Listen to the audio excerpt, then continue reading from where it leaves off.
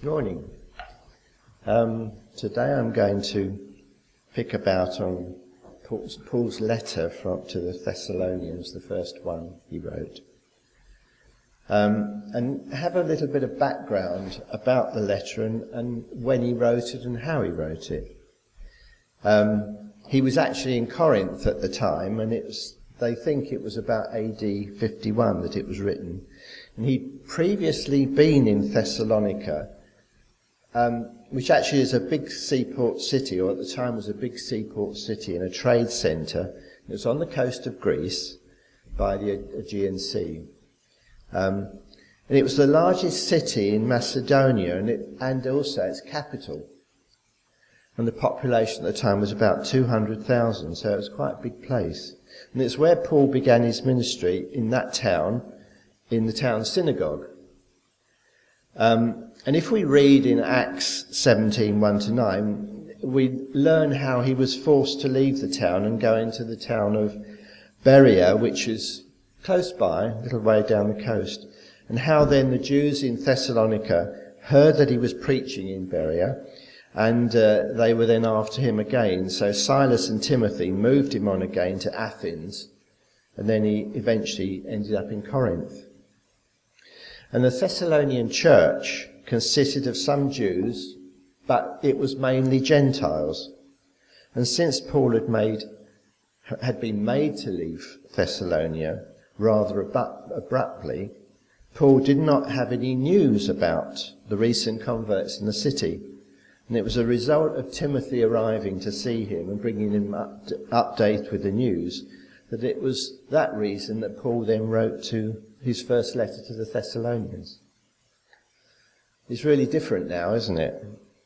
Quite unlike Paul, who had to wait, we receive news from all over the world in an instant. And the Christian message has always met opposition. And it could be said in some senses, because the communication is good, it improves the chance, but it also improves the chance of opposition. And in fact, that is the great thing that we're finding now, because of this communication. I know the pictures that we had, the awful pictures and details of that appalling killing of that IS of the Jordanian pilot, was beamed all over the world. Everybody knew about it as soon as it was launched. Now, somebody we know who's a missionary, really, in the Eastern Bloc countries with his wife, he periodically publishes things online and what he calls his ramblings. His name's Roger Pook. Some of you may have met him, I don't know. And the recent one he put in, it set me thinking about how hard it is to spread the good news of Jesus to people who just don't want to know about it under any circumstances. He said that if there was ever any articles or editorial to do with Christianity, or any other religion for that matter, it's followed immediately by a rash of comments, mostly with the sort of theme of religion is based on a set of myths and lies which have brought untold misery to humanity throughout history. And the sooner these myths and lies are exposed and got rid of, the better it will bring freedom to the millions who are fooled by religion. And it was not too long ago that religion was seen generally as a good thing, even by those who had no faith. But nowadays, a declaration of personal faith can expose us to ridicule or hostility, as we all know. In the face of the atrocities perpetrated by IS, one can see also that there's a fair amount of logic in it supporting this belief, and that it will also support the general common view amongst people that are generally sceptical. So it makes things much more difficult. So Satan seems to be working very hard now in the areas of communication. And it's moves all around the world, so it's making it very difficult. His purposes are being well looked after at the moment. So it means that us as Christians have an even greater responsibility to demonstrate our Christian living. so that people do detect that there is a difference with those that have faith in Jesus. And it was because Paul did not have this same level of immediate information like we have, that he was living in Corinth and worrying and concerned about how they were doing, how the church in Thessalonica was doing. He needed some information. And he got it when he was told, when Thomas came to see him. And he needed then to send a letter to encourage and strengthen them. He knew how well they were doing, but he was very worried. He knew there'd been lots of recent converts from paganism there, and he knew that they'd been left with little support in the midst of all the persecution they were suffering. So apart from the encouragement of his letter, and it was very, very encouraging, he said, how well they were doing, how he'd heard well they were doing, and push on. He also contained some instructions for proper godly Christian living. Living to please God. And we read in chapter 4, we instructed you how to live in order to please God, as in fact you are living. Now we ask you and urge you in the Lord Jesus to do more and more. The letter ends with some final instructions, and we read from Thessalonians 5. Now we ask you, brothers, to respect those who work hard among you, who are over you in the Lord, and who admonish you. Hold them in the highest regard in love because of their work. Live in peace with each other. And we urge you, brothers, warn those who are idle. Encourage the timid. Help the weak. Be patient with everyone. Make sure that nobody pays back wrong for wrong, but always try to be kind to each other and everyone else. Be joyful always. Pray continually. Give thanks in all circumstances, for this is God's will for you in Christ Jesus. Do not put out the Spirit's fire. Do not treat prophecies with contempt. Test everything. Hold on to the good. Avoid every kind of evil. This is and must be the characteristics that any church must display and would strive for, to be able to exude grace, love, and the wisdom of God. But there's one part of this passage which actually sticks out quite exceptionally, and that is, give thanks in all circumstances, for this is God's will for you in Christ Jesus. Now, Paul writes this command with absolutely no qualifications whatsoever. It's not Paul's personal opinion. Paul says it is God's will for you. We are commanded to give thanks all the time and in every situation. No exceptions, no exemptions, in good times and bad, in laughter and when we're crying. We are to give thanks. So how can we do this? It's quite, and seems to be quite impossible to obey this command in our own strength.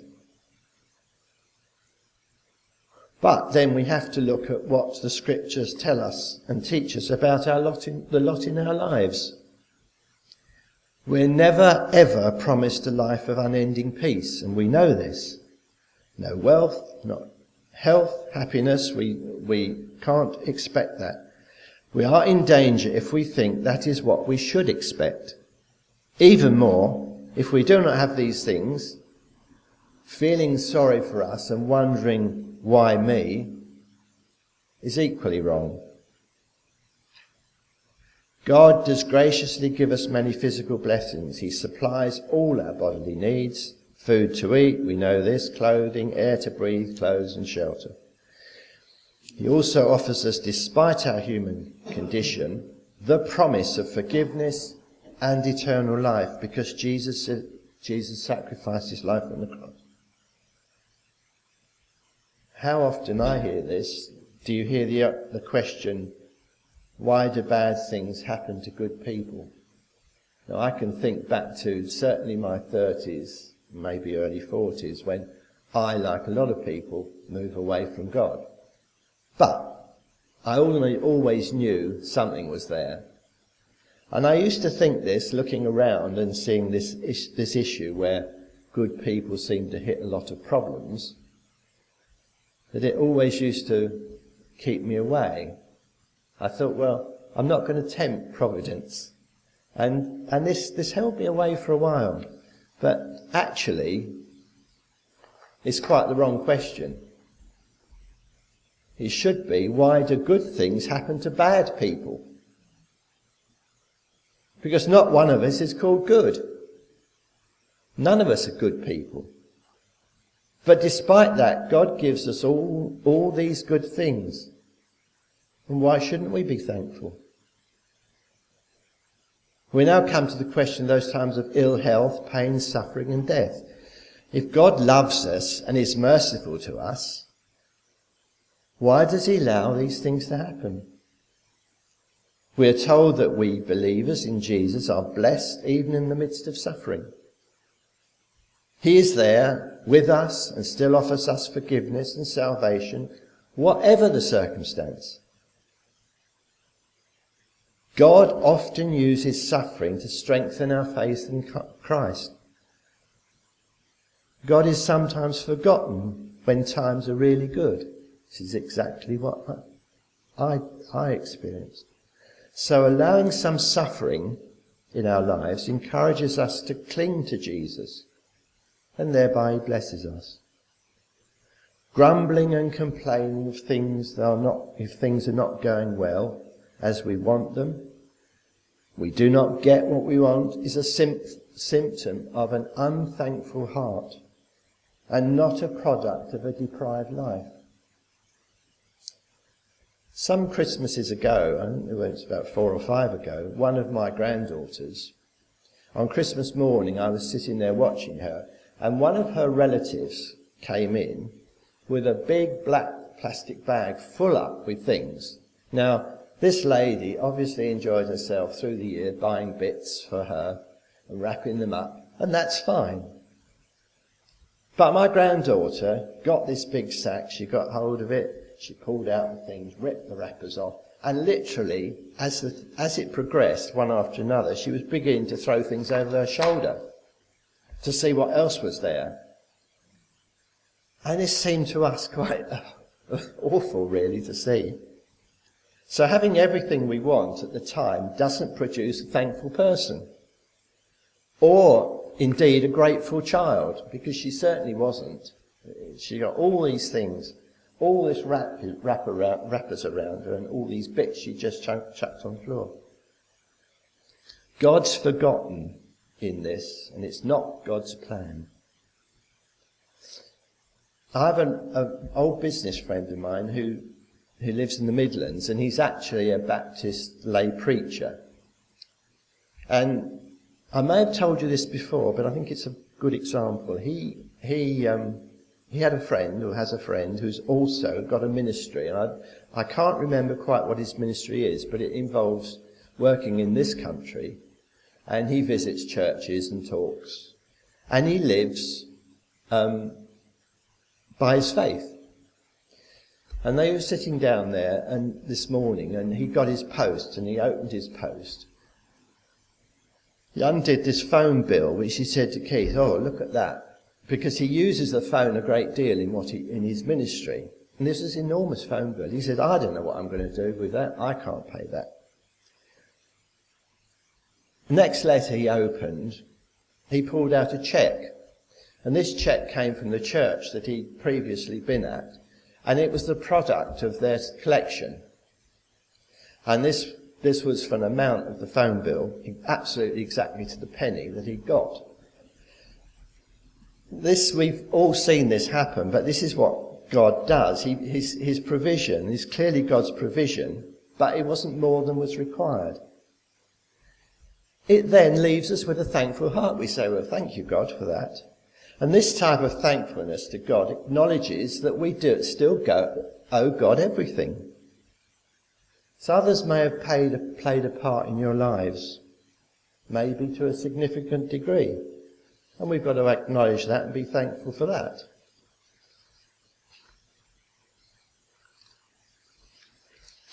Excuse me, and I haven't got the fifth page.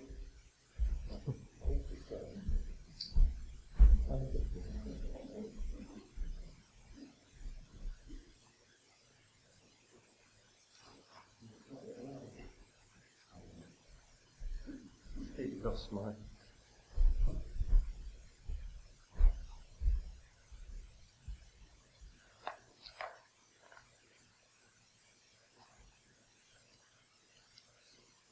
That's all right. I'm going mad. I'm very sorry about this. Getting old, I think it is, getting old.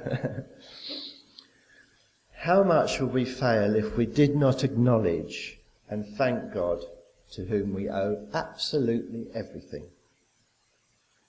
God created us. He created everything that's good and everything we've ever known, including those we love. Thankfulness to God does not stop things that concern us, but it does help us to maintain a perspective on our faith. And God is always faithful. Do not be anxious about anything, but by prayer and supplication, with thanksgiving, let your requests be known to God. And that's in Philippians. I've spoken often before about God's proximity, how close he is to us at all times, regardless of how we feel, whether we actually feel his closeness. He's there.